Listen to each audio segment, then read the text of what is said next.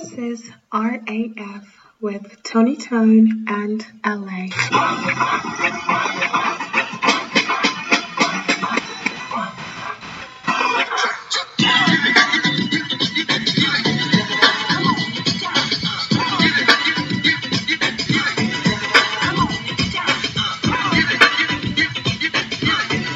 Yo, this is your boy LA coming to you straight live and direct from the Jungle Studios. Woo woo!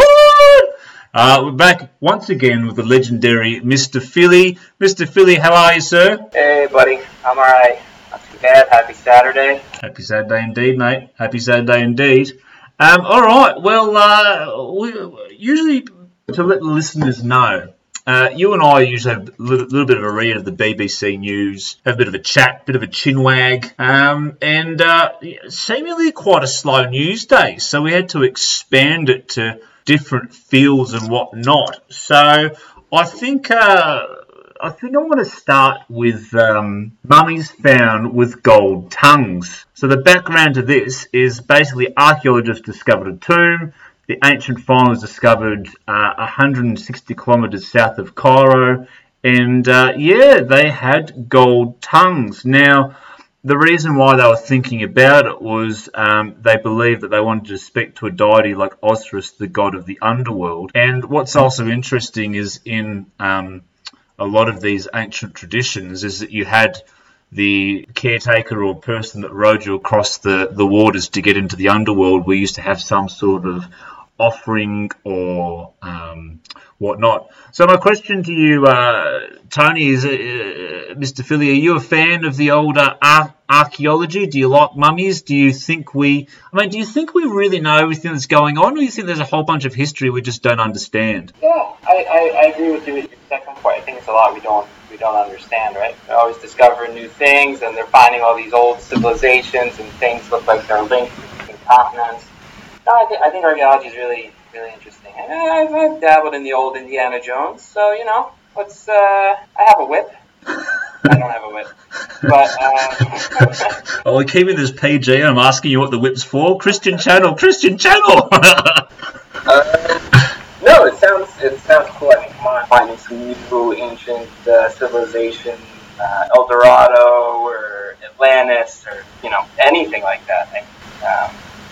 It's really cool stuff, right? Then you get into the play of treasure hunting, right? Because I think they go hand in hand. You start thinking about it in an exciting way. So it's all very exciting, I think. Although I thought for Egyptians, didn't they used to harvest all their organs when they died? Yeah, there was a process of the mummification where they actually, I think they take a lot of the body parts out, and that's how they actually preserve it. But it's interesting because the mummification wasn't just in Egypt, but in many different sort of areas of the world. I mean, speaking of Indiana Jones, did I ever tell you, what is it? I think it's the Temple of Doom? There was the one, that's the second one, yeah? So I've actually been to where they filmed it, and where they filmed it is a place called Petra, which is an ancient civilization. It was an ancient trading civilization in Jordan, of all places. Yeah, I think that wasn't that one. That was that was either the first or the third one. Because the Nazis were in that one, right? Ah, okay. Yeah, my knowledge of them. I think it was the third one, because it was Sean Connery. So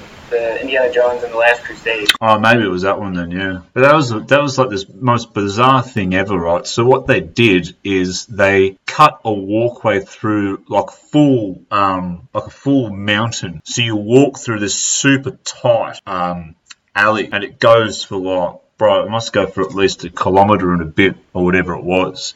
And so it was set up with the purpose of, if like armies try to attack, they get like pushed right into this small little area that they could defend from. And then it opens up into this, like, I don't know how to explain it, like kind of like an ancient Greek / European architecture. I mean, look, probably the Europeans stole it off them, to be honest, mate. Right? Probably vice versa. But there's like amazing huge columns and amazing set out, and they built all these houses and temples and restaurants carved out of the rocks. It was, I mean, once COVID's done, it's definitely worth a trip up to Petra to see what it's like. But even building on that kind of archaeology, it's interesting because even in the UK, they discovered a rare example of Roman crucifixion at Finn Station in Kingsbridge. And it sounds quite brutal, actually. Crucifixion victims were bound by ropes and nails were usually removed when pulling the victims from the cross. The skeleton's not been precisely dated, but they reckon it's Constantine I, around sort of 337. And then it's interesting now because they find all the things associated with how they died and everything like that. But also part of the article, which I found really interesting, was the next bit, where they say a precious gem-studded lotus flower pendant, similar to one worn by Egypt's Queen Nefertiti, has been found buried in Cyprus, the island, and the jeweler is one of hundreds of precious items from the Mediterranean unearthed of the underground chambers in the ancient city of Hala Sultan Teki. I mean, it's amazing how much trade was going on as well, wasn't there? Yeah, I think we underestimate how well connected things were probably back then, right? When we think about the past, we always think that everyone must have been very simple and all these things. But what were those cities that I think they even discovered in Syria, or I think it used to be like ancient Scythia, right? All like the ringed cities that they had there that were like very advanced in terms of how everything was lined up astronomically, and they built certain outposts in certain places to line up with the stars. Like, I don't think we give them enough credit. I think they were more advanced than we let on. You know, the one thing I think would be cool to see if they ever find it proof of, or maybe they have and they just haven't told us. Unless I'm just really out of the proof. I don't think they've ever had the remnants of Babylon, right? The hanging gardens of Babylon and such. I'm always kind of curious about that. See if you can ever find anything left over from that to see how it really looked like. Because I watched a show on it before, and they just have like those generated recreations. But I think they have some places where they think it was, and some areas kind of left over. But that's actually. My father's actually really into that. What were they? The Sumerians, I think. Sumerian. I think it was Sumerians. My ancient history is really rusty now. I don't remember if they were before or after, or they fought against the Babylonians. The Sumerians were like the first. I think that's the right word. They were the first, and then it eventually became kind of Babylon and the Babylonians. But I read this book. It's like 1196 BCE or something like that. If people are that interested, they can DM me at the real LA21, and I'll give them the name of the book. But it was about what was called the Sea Peoples, and so what basically happened was the whole what's like Syria, Israel, Egypt, Iraq, Iran, and then like Crete, Cyprus, Turkey. Were all these super powerful people, like the Phoenicians, Assyrians, Babylonians, what probably would have been essentially the Black Egyptians at the time. And what happened was there was this force. There was this force of not pirates, but some Celts or something like that went through all of these places, attacking them on the sea and destroyed them. They just took out all these cities and basically looted and everything like that. And they're not entirely sure whether they were Greeks or what they were from. But what was interesting about that book is it shows how much of the trade actually existed. And certain places like Cyprus in particular, were huge, trading hubs and everything like that.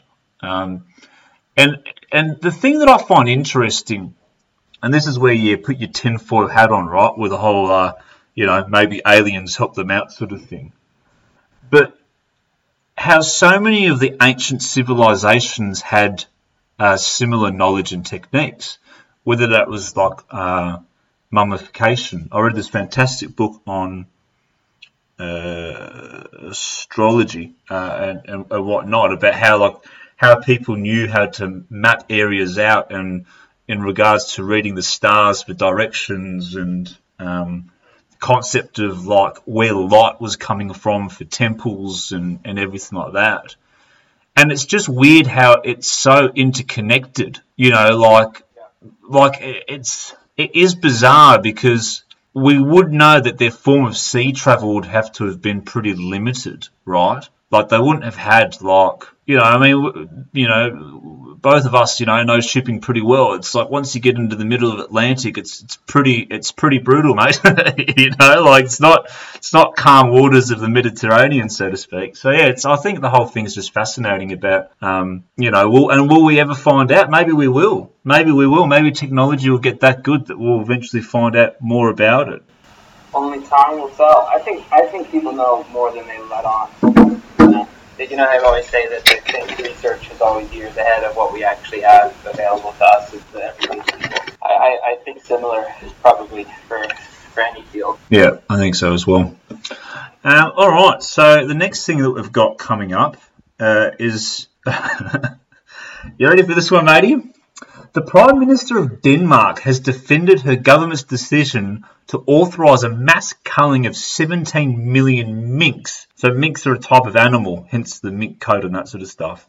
And a bid to combat the spread of coronavirus, Prime Minister Mette Frederiksen ordered the culling of the animals, devastating a lucrative industry renowned for its high-end furs.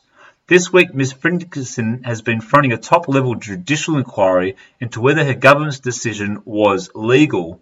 While Danish citizens generally backed it, initial handling of the pandemic, a political storm erupted when it came out that there had been no legal basis to order the cull of healthy minks. The incident triggered the resignation of the agricultural minister and the founding of a parliamentary bat commission to investigate whether the Danish government knew legal authority was lacking. Now the Danish media has labelled the affair Minkgate. I'm trying to read this article as I'm talking to you, right? Yeah. Oh, holy crap, this is brutal. The government burned most of the 17 million mink in incinerators last year after it was discovered there had been a coronavirus outbreak among the country's 200 farms and that this could cause a mutation strain among humans. But limited capacity in the incinerators meant authorities had to bury around 4 million of the carcasses on military grounds. This is the most fucking ludicrous thing I've ever heard. What do you reckon, mate? I feel bad for the animals. We're gonna get skinned anyway, but fucked up. I think people are just really nuts now with this whole COVID thing. People need to calm the hell down.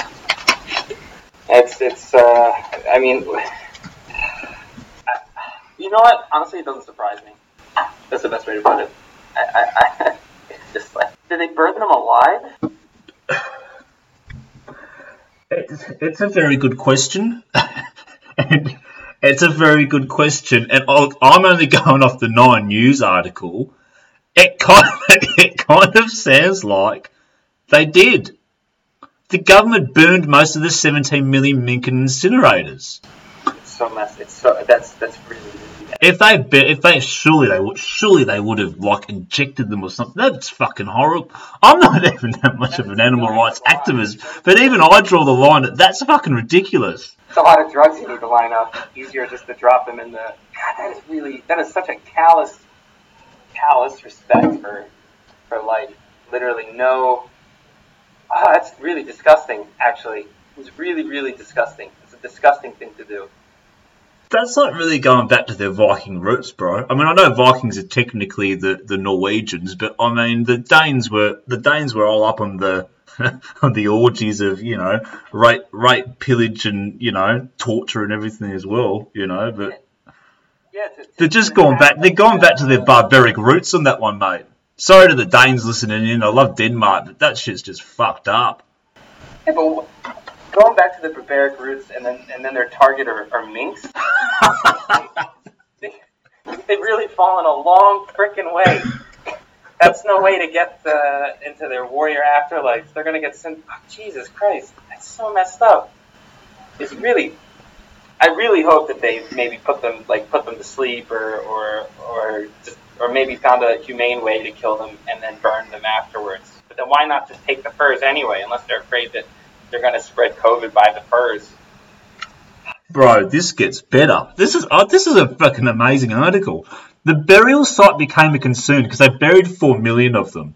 The burial site became a concern when gases from the mink bodies started to release into the sandy soil, causing them to resurface in what some described as something out of a zombie film. So then Yeah, then they had to. That's why part of the reason why they had to incinerate more of them, because they just came to the surface. Wow. All right, let's go on to the next one. Former deep sea treasure hunter is preparing to mark his 6th year in jail for refusing to disclose the whereabouts of 500 missing coins made from gold found in a historic shipwreck. Research scientist Tommy Thompson has been held in contempt of court since 2015. He's also incurring a daily fine of $1,400. Thompson's case dates to the discovery of the SS Central America, known as the Ship of Gold, in 1988. The Gold Rush era ship sank in a hurricane of South Carolina in 1857 with thousands of kilograms of gold on board, contributing to an economic panic. Despite an investor lawsuit and federal court order, Thompson, 69, still won't cooperate with authorities trying to find those coins.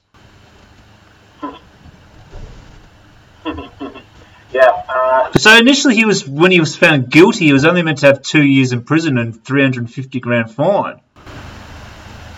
It's honestly such.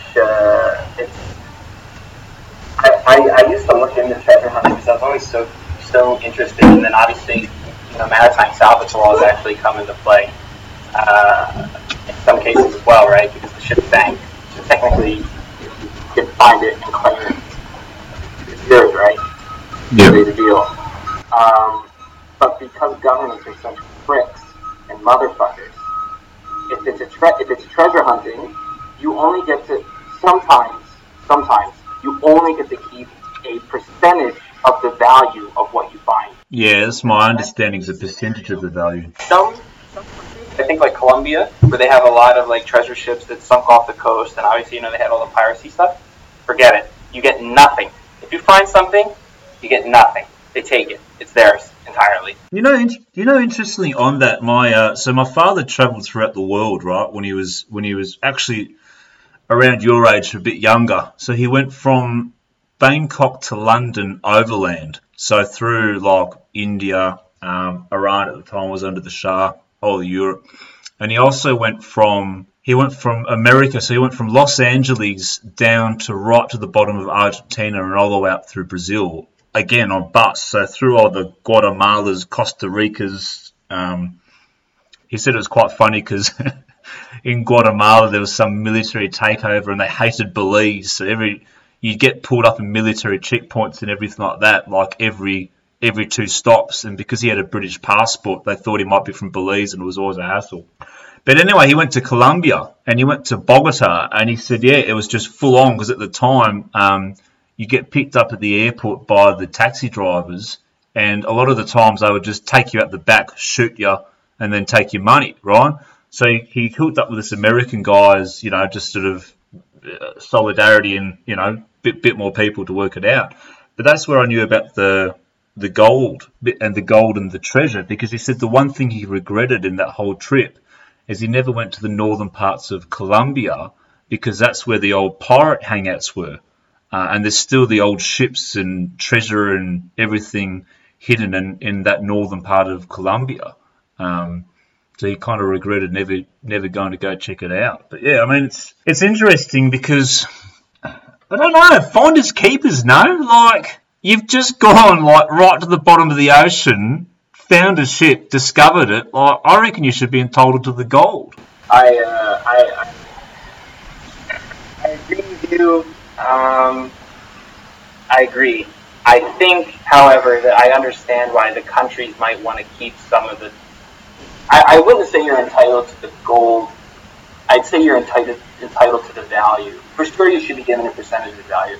Because I would understand maybe there's some really like priceless, artifacts or something on there that really is, like the history of, the country or the ancestors and so I understand why they would want to take that. But you should be fairly compensated for finding it. Like, you go through it. It's very expensive to do these kind of things, right? Because if you're going to find shipwrecks, from what I understand, it's usually some pretty rich people bankroll the operations just for shits and giggles, right? If you find something cool, if you don't, whatever. So you should be justly compensated for it. that's why they have instances like this where people find stuff and they don't disclose how much they found or where they found it, because why? There's no point. You get nothing out of it if you tell them. So you just try to take it and keep it on the down low. Obviously, it's hard to sell the stuff depending on what it is, but that guy's screwed, I guess. Did you ever watch the there's a documentary on Netflix about those guys that robbed that what was it called? They robbed that place in Boston, with all the artwork, all the famous Monets or whatever it was, Van Goghs. Was this the one where they just walked in and took it? Yeah. Yeah. Boston, yeah, that was great. Freaking awesome. Just, wasn't it? Like, some robberies you hear, you're like, mate, that just well done. Just, like, well done. But interesting enough, they were talking about how the artwork is used for loans in the underworld, like black market. So you have like a Picasso that's valued at 100 million, and then so you use that. So you say like, okay, I'm going to give you this Picasso with 100 million. It's worth 50 million on the black market because some investor or whatever art collector will just buy it and keep it in his house. But I can to leverage that off against 40 million of heroin or counterfeit watches or whatever. So getting rid of the historical artifacts is obviously a huge market. I guess it's who you know. But yeah, of course, there's certain things like that I think that are for the culture and for the country that should be kept. But I think it's like if you find it, you should keep it, and then it's just a declared income, and you just pay income tax on it or capital gains. So the country actually gets some money back off it through tax, and you flee with the lottery, so to speak. But keeping him locked up in jail is a little bit ridiculous because he refused to tell you where the coins are. Actually, it's only a win for the government if they say that I'll give you the fair value or even half of the fair value of what you found, and then they take all the gold. I think most governments would prefer to have gold instead of the paper money that they give you in exchange. It's a freaking great deal. They could even give you half of what it was worth, and then they just take the gold anyway, and you'd still probably take it and be happy. But governments are pricks, so they're not going to do that. This is one that, shout out to Ibby on this one, actually. He sent me, it was an absolute classic. Alright, you ready? I don't know if I sent you this one. Yeah, I don't think I have. Saudi authorities have conducted their biggest ever crackdown on camel beauty contests that receive Botox injections and other artificial touch-ups. The state-run Saudi press agency reported Wednesday with over 40 camels disqualified from an annual pageant. Saudi Arabia's popular King Abdulaziz Camel Festival, which kicked off earlier this month, invites the breeders of the most beautiful camels to compete for some $92 million in prize money. Botox injections, facelifts and other cosmetic alterations to make the camels more attractive are strictly prohibited. Jurors decide the women are based on the shape of the camels' heads, necks, humps, dress and posture. There you go, mate. So you kind of understand for $92 million why you'd run the risk of cheating, wouldn't you? I love camels. They're the coolest animals ever. They're the freaking humps, and they just look like they always don't care. Like they just have that look of like, yeah, just another day. And the way they run, everything about camels. God, I love it. I love this whole article. I know what you're talking about because I've been reading. It's like, get the hell out of here. There's no way this is a thing. Yeah, but I feel bad that they're putting both. I think camels look beautiful without anything. I think they're just fine the way they are. You're beautiful the way that you're born. Exactly. So I feel bad for the ones that have been altered because they probably didn't have a say in it. So poor camels. They work so hard, and for what? Bro, you actually ever been on a camel? Yeah, when I was really little.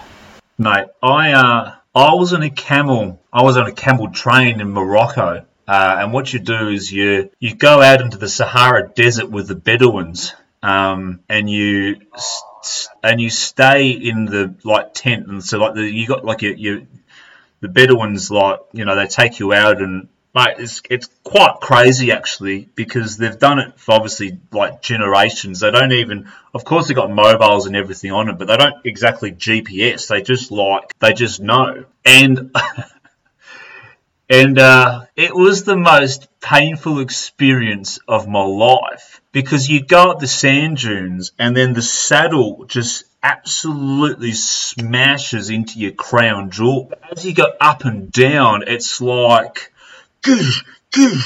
like someone's got a fucking sledgehammer just smashing them. So I'm like, I start fucking crying from pain. And I'm like, ah! And I was like, I can't believe I've come from Australia for this shit. Fuck. Right. And then, like, the camel train behind me, you hear this, yeah, mate, where are you from in Aussie, bro? I said, I can't believe it. So, oh, yeah, from so-and-so suburb in Melbourne. And then you hear this, yeah, right. You're fucking kidding me, mate. I live down the road from you. So I literally, as I'm dying on this camel, I bumped into a bloke that lived no more than about, 3 blocks from my house. And then what happens is you stay in the tents, and it's like super comfortable, and you have all these stews, and you go up onto the sand dunes and watch the sunset, and all that sort of stuff. But they have to tie the camels up, right? Because what happens is the camels run away.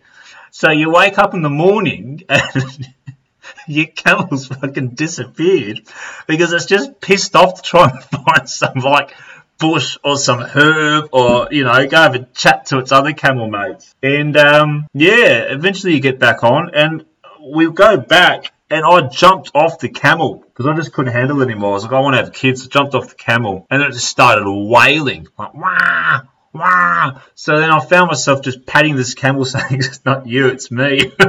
Yeah, crazy times, mate. I always wanted to do that. I always like camel birds out there. Like I'm not surprised it would hurt. It would hurt. I get hurt just riding a bike, honestly. The seats are horribly uncomfortable. So I'm sure if I ever long term rode a camel, it would hurt. It would hurt a lot. Yeah, right. Just Epstein trial's still going on, isn't it?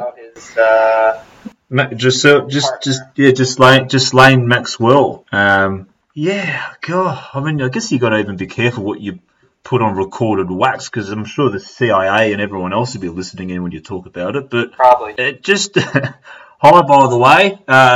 Look, if you're listening in a little bit later on, let me know how you like your cup of tea, mate, when you come around for questioning me. I'm gonna get in trouble, man. Yeah, I know. But it just sounds so wild. It just sounds so wild, the whole thing, like that it was this huge, like underage ring for like all the celebs and royals and everything like that, and it seems like everyone was involved, doesn't it? Yeah, I'm not surprised. Yeah. I have a very low opinion of all those people who were doing it. Yeah. I was like, oh, okay. And I heard they released the flight log, but they redacted most of the information anyway, because they don't want people to know who was coming in and off the island. Yeah, I can only imagine. Okay, maybe some people didn't know, right? Give some people the benefit of the doubt thing, and they didn't know. But I find it hard to believe in it's like that when all of these hoity-toity people always are bumping shoulders with each other. That word kind of didn't get around that, hey, this guy's sort of like this, and maybe watch yourself, and And then the other thing is nobody said anything, right? Even if they knew that something was going on, no. I mean, how did he eventually even get caught? I was about to ask you the same thing. I can't remember. I don't remember either how they found out. But I mean, it's been going on for years, right? And there's been people entertaining all this for so long, and they don't say anything. They protect their own, these guys. And then, of course, when things go down, then conveniently now he can't talk anymore, and we can't see most of the information. Yeah. So it's my gosh, it's so obvious. It's just sickening, It's like nobody's held accountable. Nobody's held accountable for anything. The only people who ever get held accountable for stuff are like, middle class and below. Yeah. Occasionally, you get some of these upper class people. They get caught, and because it's just so blatant about what's going on that you can't not do something. But otherwise, all this stuff just gets thrown under the rug. But then you see the government and all these people come crashing down on, small time, like even weed dealers and stuff. It's like, don't you have you're telling me that this is what you're concerned about? You don't actually know who the main suppliers are? I don't buy that for a second. Oh, mate, it's literally on record that the CIA it's like the CIA with the whole Contra scandal, right? that they were putting all the crack into America. It's actually on government file and in public knowledge. It's like they were supplying crack through the Nicaraguans or whatever into so-called ghetto America. It's like it's the same thing with it's also on file with the supplying the heroin to all the Vietnamese, the soldiers in Vietnam to fund all their extracurricular activities during the Vietnam War. So it's the same thing with all the weapons, mate. It's like all the wars fought around the world, and there's only 4 or 5 million people that are supplying the weapons.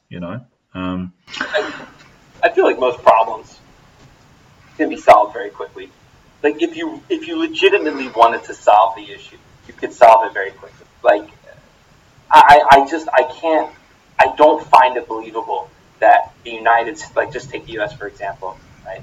The United States, who has such a humongous intelligence network and a massive military and all of these drones and all that they can't find a way to really cripple the entire industry. Like, of course it will always be there, right? I'm not saying you can get rid of it 100%, but you can for sure, squeeze to the point that it barely exists, but just exists enough that, it doesn't grow too much further than that. Sort of like what they have in, I guess, Singapore, right? Okay, Singapore is much smaller, so it's a lot easier to handle. It's like a micro version of what you would have to do on a bigger scale for something like the U.S., which is huge. But it's just not believable to me. Like, I feel like so many conflicts can be solved so quickly. Right? But whatever.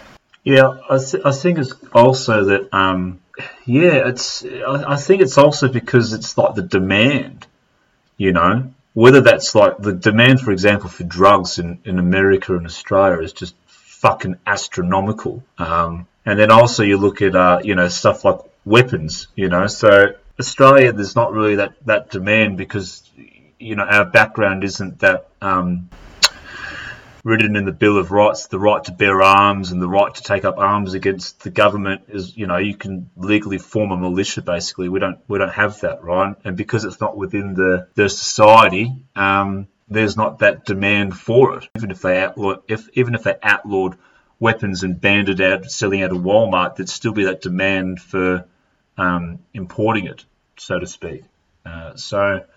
Yeah, it's also addressing sort of the core issues of why people wanted and when they wanted and how they wanted as well. But I just think you should legalise everything and then just like put a tax on it. So, within like, you don't want some Sodom and Gomorrah shit, but within reason. Maybe it's the libertarian in me, right? Did you hear about New Zealand banning cigarettes? Yeah. Did you hear about that? Yeah.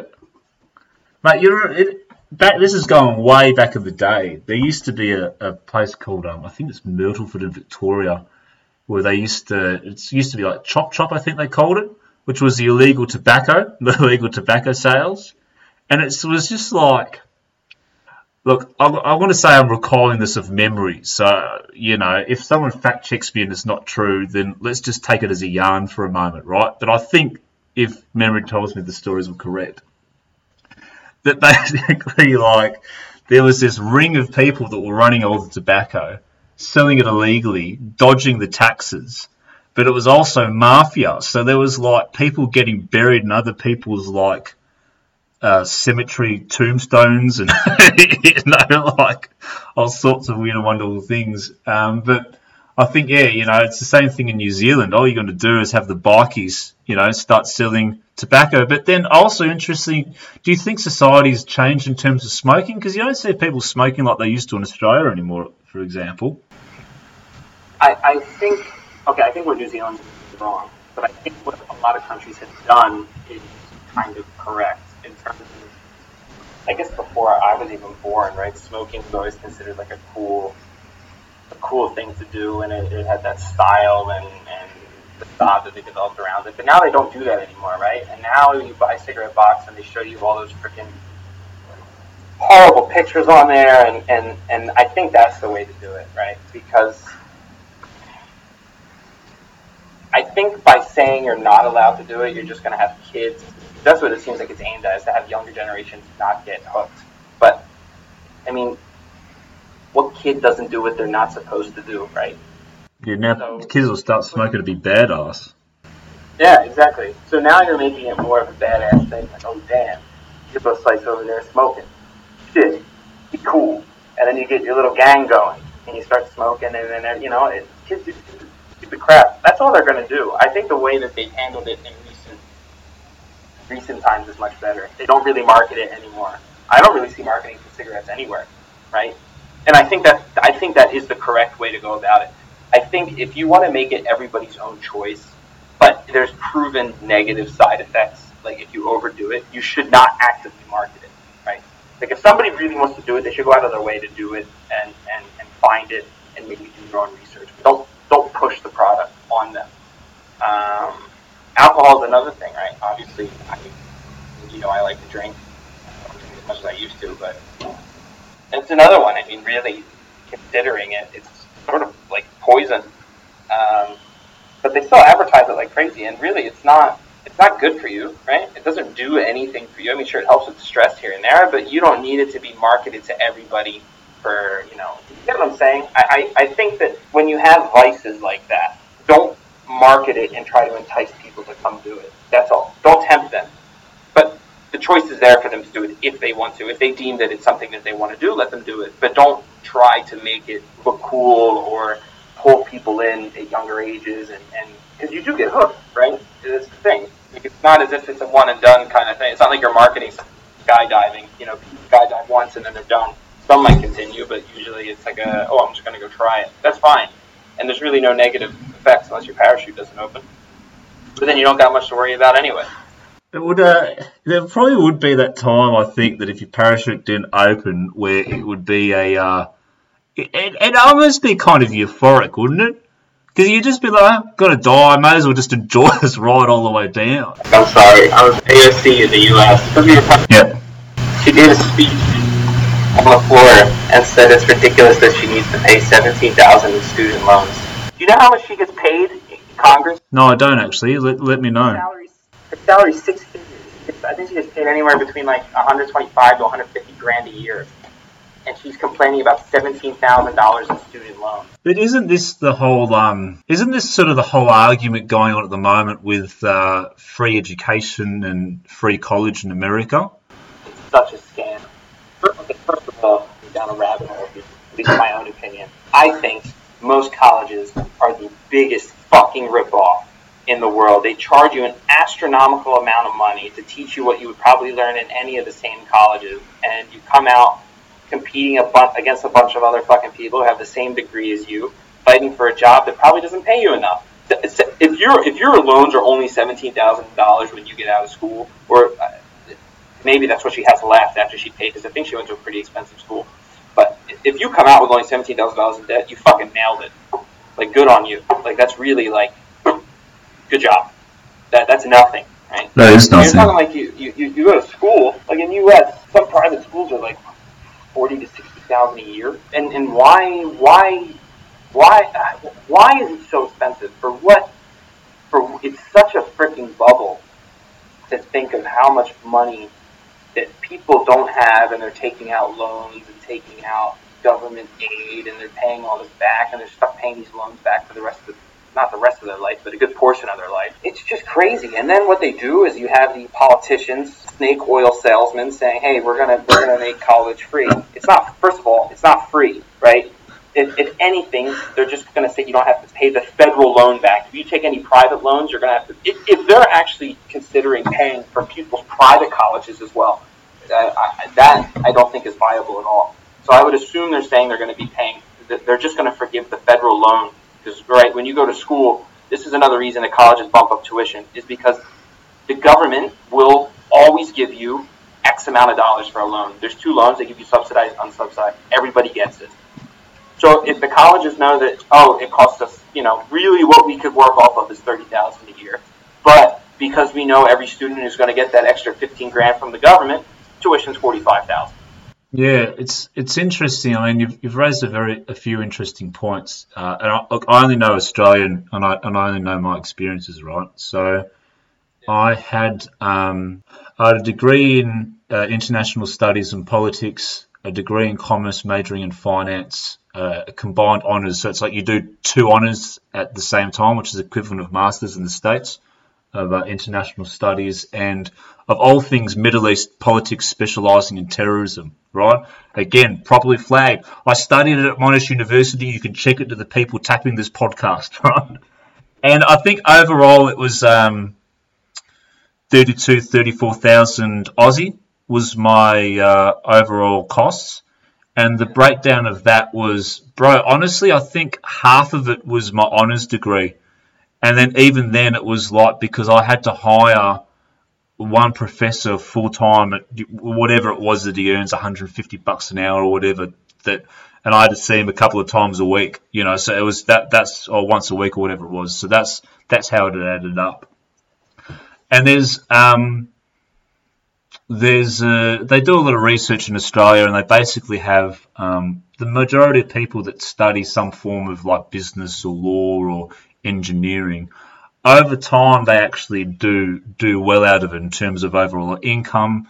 They start off a long way behind everyone else, but once you add it up over a working career, they earn a decent amount of money from it. So it's in a way kind of worthwhile. But the difference is that in Australia, our carpenters and our plumbers and our people driving trucks and mines earn an absolute fuckload, right? So you go to the mines, it's not uncommon to earn a couple of $100,000 a year. You know, a truck driver can easily earn $100,000 a year. A guy who's no skill, like on the construction site my dad has, you know, a guy with like no skills, just a very generally good like handyman, you know, just good on the tools and everything like that.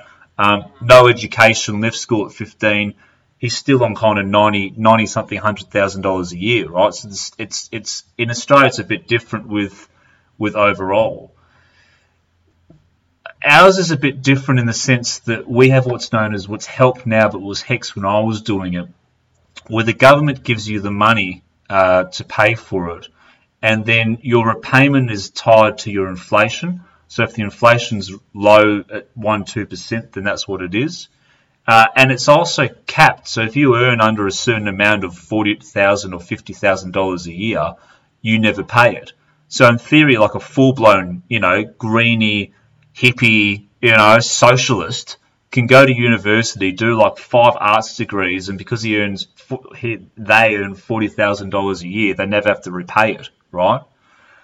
But I think as time goes on, and especially with the way that the world is changing, it's more so what's being taught in the universities and what agenda is it, and whether it's political or social or, you know, I mean, it's a very biased view now. Universities, it's not a very centralist point of view, and I'm not saying it should be far right or far left, but it's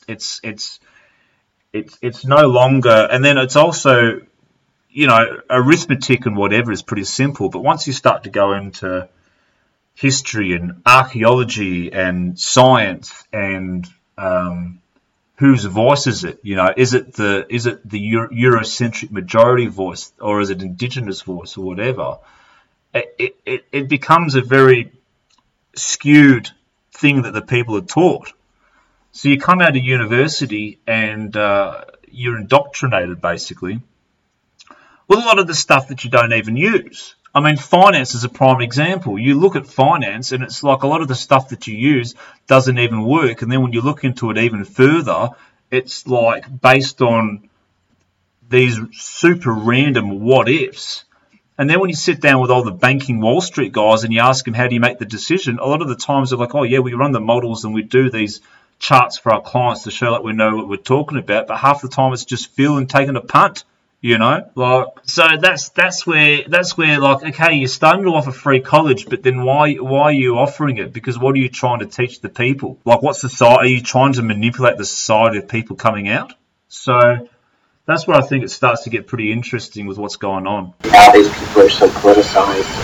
Have like a mediator in the middle and saying, you know, I think politics now should even. I would want to be a class. I have a fucking age. for politics nowadays.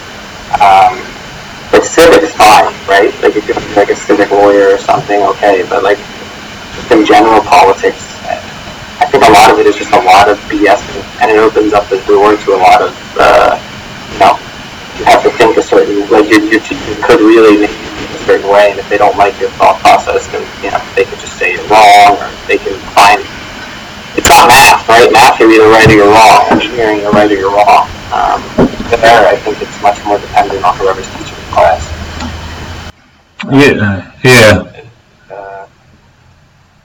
So I don't think, I think if you want to major in politics, there's no reason for you to go to school. Go to school part-time then. Like, what do you want to do coming out with a degree in politics? That's what I don't understand. I mean, what is your plan? Because anybody could probably, like, if you go study history, other than being a history teacher, what do you plan to do, right? If you're going to go do archaeology and try to fine, but that's a very small minor people, I find, right? You can imagine the armies of people coming out with history degrees. How many of them do you think are actually pushing the boundaries of these things? Probably not many. So why put yourself in the debt and all these to do this? Or you just end up becoming what I don't remember who it was that said it, but like for certain degrees like that where they just write books, they don't do anything new, right? They just take research that has been done from the past and just reference it and just word it differently. And everything is it's just reference. It's just reference back to somebody else, and it's just never-ending cycle of people referencing people who've referenced other people and using original source material at the end of the day. Like maybe you get some new information come out, right? Depending on what time period you're talking about. The further back in history you go, the worse it is, I find. But more recent events, obviously, there's some room for new information, like World War II. Right? Governments haven't released, and this comes out, then of course you can update things that have been written before. But if you're talking about, maybe like ancient Rome, I mean, how much has the actual standard, or standard curriculum for ancient Rome changed past 20 years? Yeah, that's the thing. But also, what I was going to say in regards to your comments is it depends also the country that you're in. So, for example, in the UK, in Britain, it's a fact you've done a degree. So it's quite common to have people that have like a history major or some like in languages or something. It's just the fact that they went to university and then they end up in like finance or business or shipping or whatever it is. It's just you did a degree that proves you can apply yourself. Whereas in America and Australia, it's very more specific to what it is that you studied. And then in terms of how much can really be changed, I mean, it's like reading the Odyssey and Plato and all that sort of stuff. It's the same text, and also it's what's actually left of history, because a lot of the indigenous cultures and other cultures, I mean, you've had 400, 500 years of sort of European missionaries writing it down and whatnot, and certain areas that you just haven't even had a chance to, like, the highlands of Papua New Guinea or something like that. So, I think that,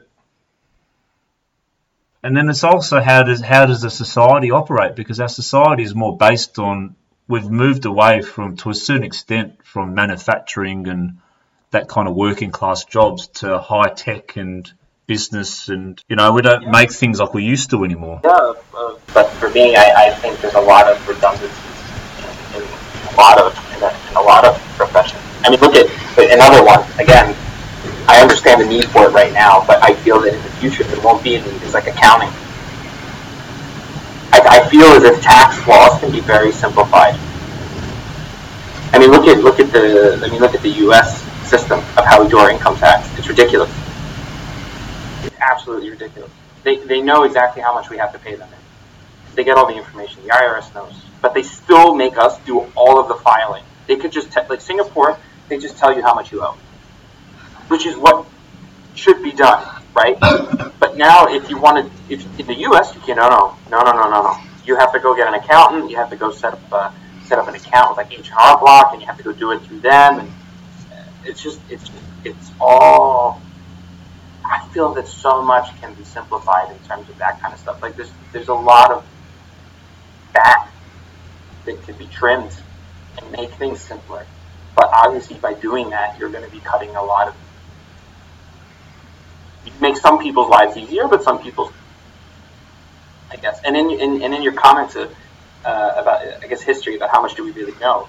But that's exactly my point, right? Is history shouldn't be, hey, let's just keep parroting the same thing over and over again. The idea would be that, hey, history for sure has been skewed to give us a certain perspective.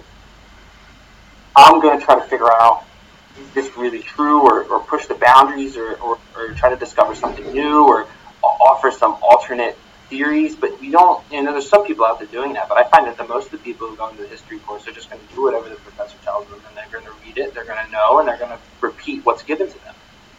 Also, who's being published? Like, are you going to actually get published if you come up with some radical views? Evolving, but like you said before, you're going back further and further. Yeah, most history was transcribed by the European monks at the time, and of course they could change it to how they wanted to when they hit that dark period. But then we have all these different, who was it? Ivan the Terrible's library, the Library of Alexandria, like all this information has been lost. But you think people would want to go back and try to maybe say, hey, well, what we know about the years between the fall of Rome and the 1500s, there might be some things in here that aren't necessarily true. And then try to figure that out. I know there are people who do that, but again, how many out of all these people coming out with history? And again, the U.S. is quite similar, I would say, in terms of most people just want you to have a degree, but of course the degree that you have does play a bigger role into the job you're going into, and it should, obviously, right? If you're going to college to study something, it should play some role into what you want to do. But at the end of the day, I would say that most of the jobs that people get after they finish school don't require a college degree. No. If you're really interested in working in the field you're working in, the experience is worth so much more than any degree you'll ever get. I mean, half the time the curriculum's probably outdated. In shipping, okay, so I'm not going to name the school I went to, but I went to like a very shipping-focused school, and I got my license to sail, right? I got a degree, but the point of going to school wasn't it was to get a degree. Everybody wants a degree, you need a degree. That's just the way it is. But I wanted to sail. So my school was almost like a trade school, right? Because you take all of the sailing classes, radar, safety, ship handling, cargo operations, and you learn how to do all these things, and you get sea time and license, and you go sail, and you earn money sailing. But the program was nice in the sense that they also gave you a dual degree in the sense of you can take business classes, get like maritime business or marine transportation or even engineering or whatever. So you did them side by side. Now, of course, that helps if you go into shipping because now you have all that background and you have the experience sailing. But if you just want to be like, depending on what you want to, if you want to be very commercially oriented in shipping, it helps to have the background, but you don't need it. You can learn it over time. And you could probably say, if I only want to be a commercial person, I only want to do like sales or marketing or negotiating, like that.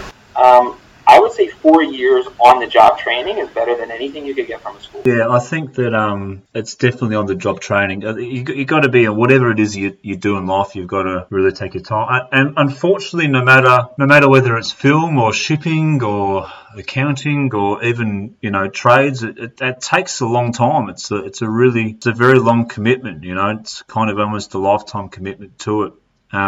But interestingly, just kind of going back a little bit on also what else you were saying with the Library of Alexandria and monks translating in Middle Ages Europe. My aunt actually gave me this really interesting book on religion. So it went through all the different, like not just Abrahamic, like Islam and Christianity and Judaism, but also Hindu and Sikh and what was it called? The Zoroastrians, or whatever. Forgot what it is. And the very interesting thing that came through with the monks of Europe is when you talk to when you talk to some Christians, they'll say, okay, well, this is a book and it's kind of it's a guide. It's a guide to life based on the principles. And then there's other Christians that will go, no, this is a direct word of God, right? This is like the direct word of it, right? But what was really interesting was along those lines was when you look, because it was in, Amharic, Greek, Hebrew, the books were obviously in different languages. And when they translated the wording, they translated the meaning into, because they were living under like a king and a feudal system, that even to the way that things were described.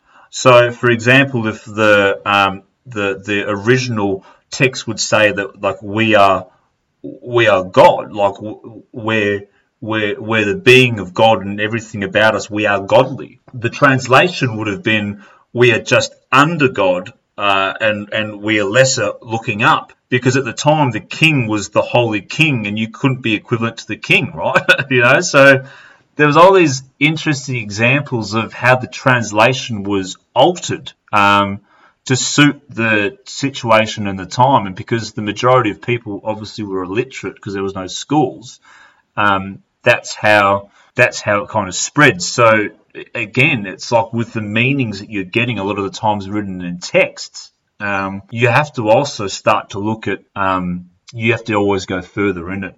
And in terms of the Library of Alexandria, there's a few things I'd like to do, like going back, if you could go back in time, right? First of all, I'd like to take a pistol and shoot Hitler in the head. That'd be like generally very satisfying. So that'd probably be the first thing. But then other than that, your usual gigs and meeting famous people. But I'd also like to go back to Alexandria, like at its height, the library, and just provided, let's just presume you can read it in your language, right? Like you just understand it.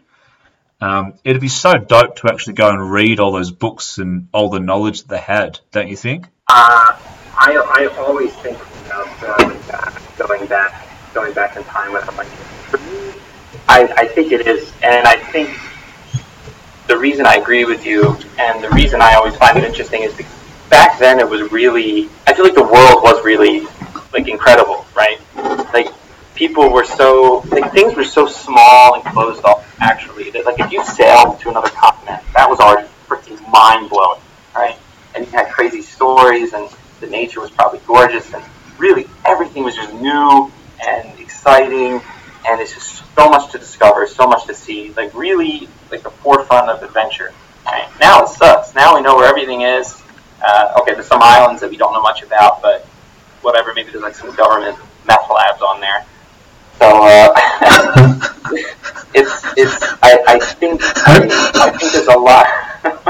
I think there's a lot more to learn from back then, but also just the excitement of, like, the reason I got into shipping actually was because of the history of shipping, right? I like shipping now, but to me it's also quite like on autopilot for 90% of the world. Like everything is kind of, like thinking back to what it must have used to be.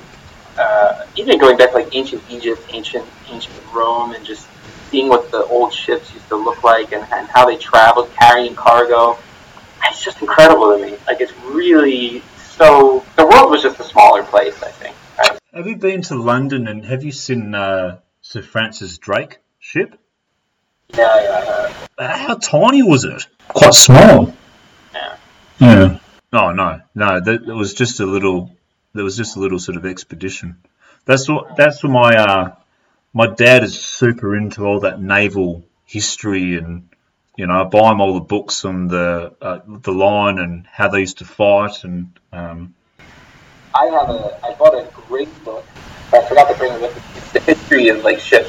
It's the history of like shipbuilding and naval architecture. It's huge, but I really want to sit down and run through it. So it starts with like all the Peloponnesian boats and how they were able to navigate with the stars, and like the small like island hopping boats and such, and then it continues from there about how canoes were made, the Viking ships, eventually getting like long ships, and then to caravels, and then to galleons, ships of the line, clippers, and it goes all the way up, and then it gets to the steamships, which actually is probably when I lose a little bit more interest, because I don't know. I think I have a very romantic of what it was prior, like when you had like the old ships. Where to me, that really is like that's man against the elements, and in the pure essence of physicality, right?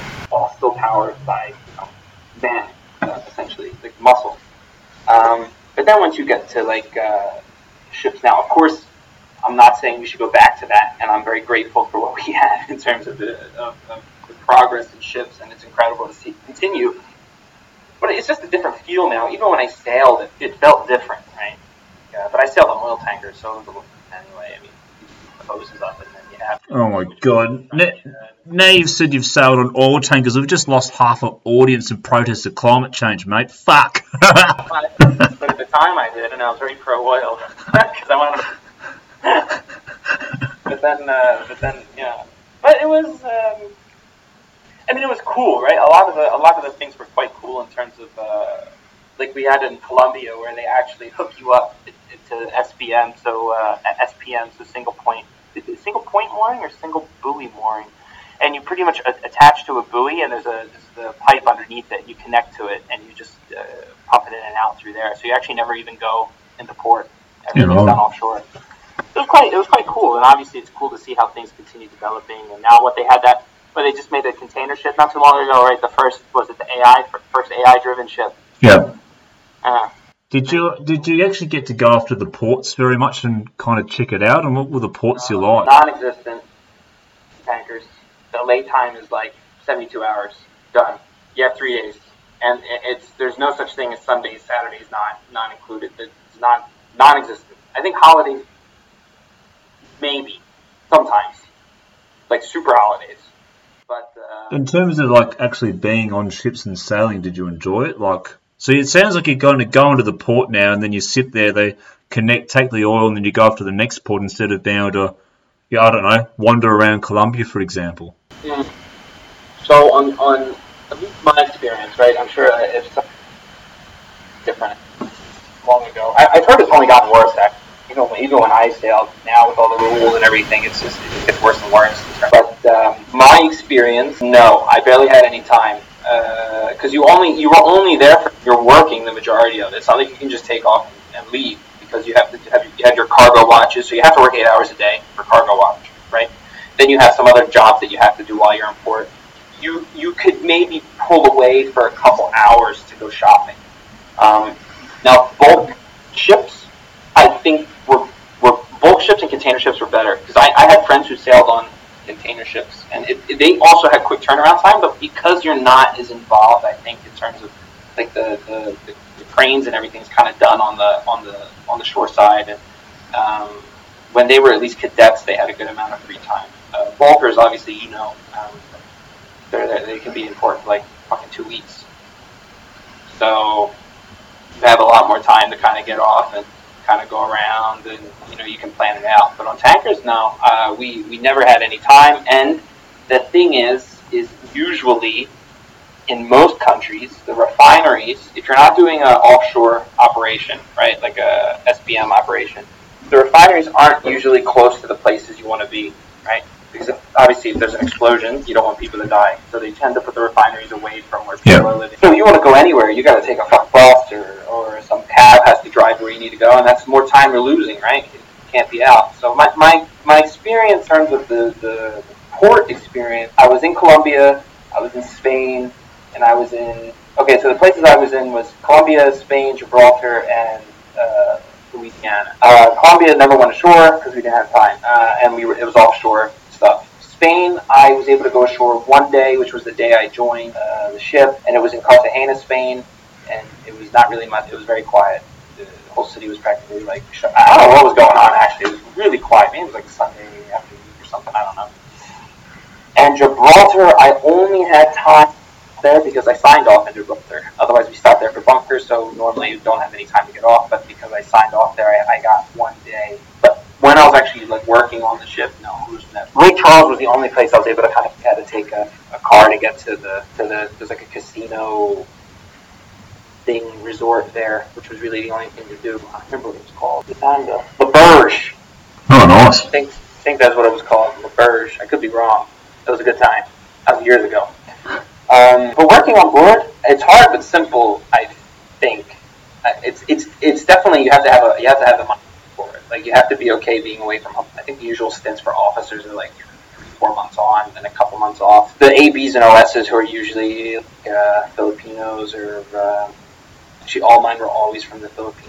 They're on there. I don't know how they do it. They're on there a long time. Some of them on there for almost a year.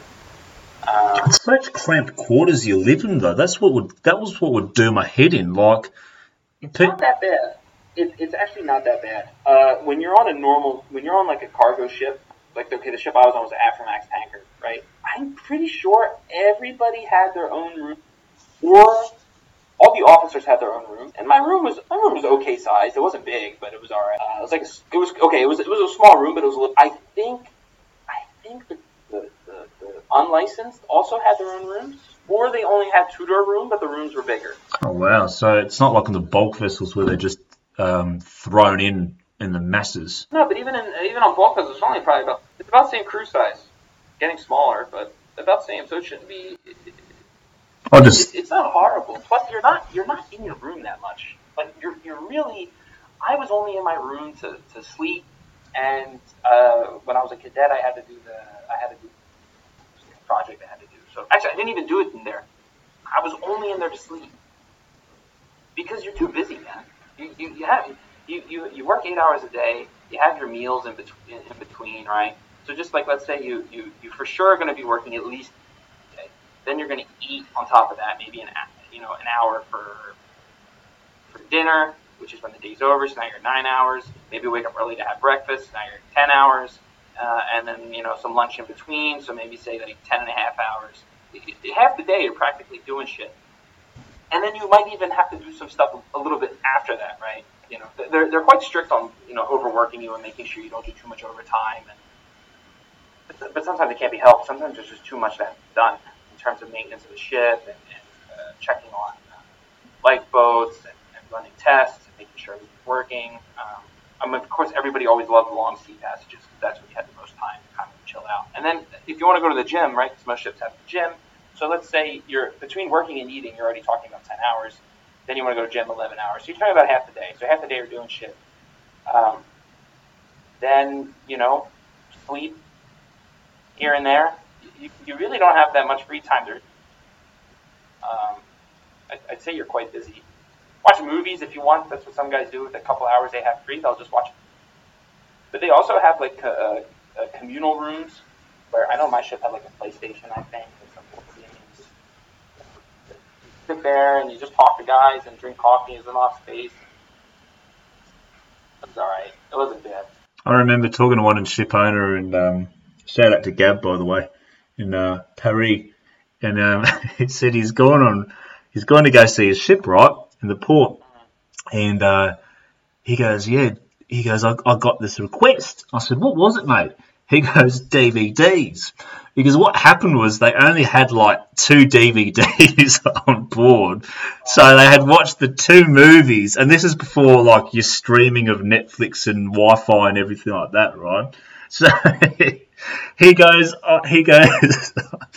all they were requesting the whole time by email is, can you bring some more DVDs? So obviously it's back in the day when people had a heap of pirated DVDs, or he even just went down to the local, JB Hi-Fi and bought like, a couple of $100 worth of, DVDs for them. And he goes, I rock up with this huge bag of DVDs and dump it in the communal room. And he goes, all the dudes were just like all emotional because it's just like finally can watch new stuff. So, yeah. Anyway, broski, we're coming up to an hour and 20 minutes, and I've got to edit it, so I really can't be asked to do much more because it's going to be too hard to edit. So, alrighty, mate, it's been an absolute pleasure, and anything